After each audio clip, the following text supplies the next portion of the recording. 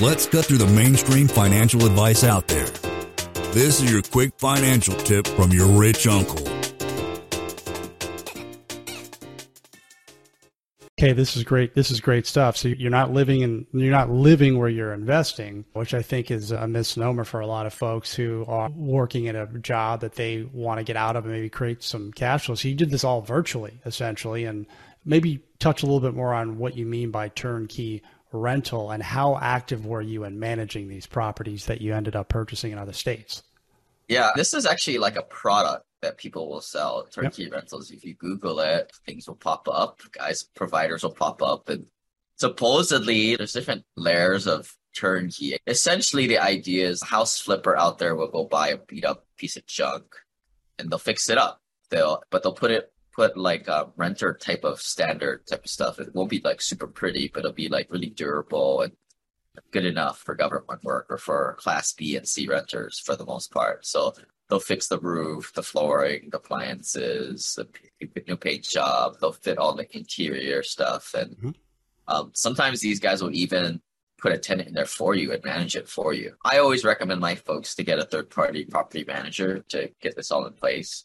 So you buy from somebody else. It's a great way for like new investors to put on the training wheels as a landlord. But this is what I did. I bought from 2012 or 2009 was when I bought my first rental. So 2015 is when I stopped buying these little rental properties. I got up to 11 of them.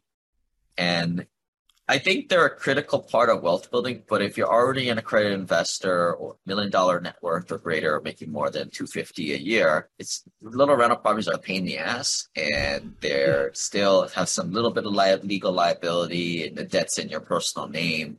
Syndications and private placements might be more of your style. And that's where I switched. So from 2015 with 11 rentals, each rental gives me like a couple $100, few $100 of cash flow every month. So you add that up. I was positive cash flow, $3,000, which was a lot of that's when it's real estate, it's tax free. So it was essentially like half my paycheck. I saw the light to financial freedom, and I actually saw this very early on. And my attitude towards work changed pretty drastically in the first several years doing this, whereas I don't really need to do this too much longer. Yeah. So you were planning the exit. You saw it, as you said. Yeah. My first job was pretty hard. I worked for a very conservative company where quality of life is low, but the pay is a little higher. And maybe that was probably a good thing too, because it kind of heated up the boiling water and it made me really hate my job and want to get out even more, and more motivation to saving to put the down payments in more properties. But that was, let's say, my attitude definitely changed after a while. Like I became apathetic in a way, whereas I don't have to keep doing this. Like I make more than you guys. I mean, it's start to realize that 95% of people out there, they just are really bad with their money. They can't save it. They spend more than they make. And let's put aside the folks who don't go to college. And I think college is really that great anyway, but don't go to college, don't get a professional career. A lot of those people, it's an income. They just don't make enough money. If you don't make 50, 80 grand in this country with a family, you're not making enough money, quite frankly. Yeah. That's a different problem. I don't know how to fix that. There's so many websites, debt consolidation. I don't know about that, but I was good with my money. So a lot of folks that I think are listening resonate with this, right? You make six figures, but there's this kind of money mindset out there, like Dave Ramsey, Susie Orman, the saver mentality.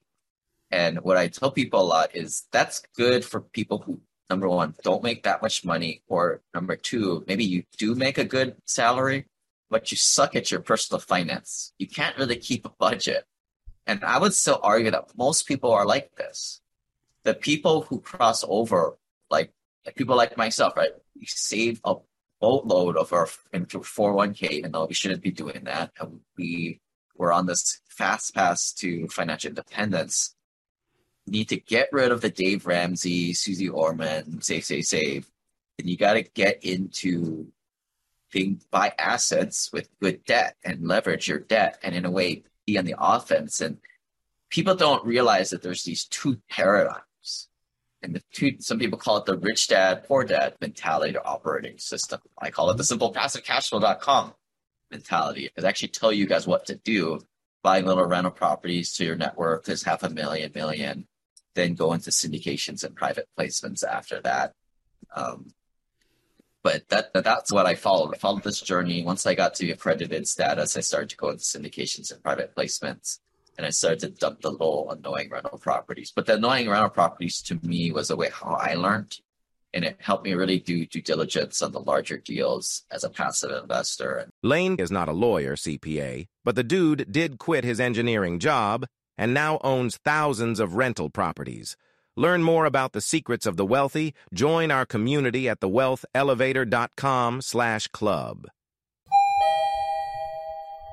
And if you're looking for a longer form podcast, also subscribe to the Wealth Elevator podcast.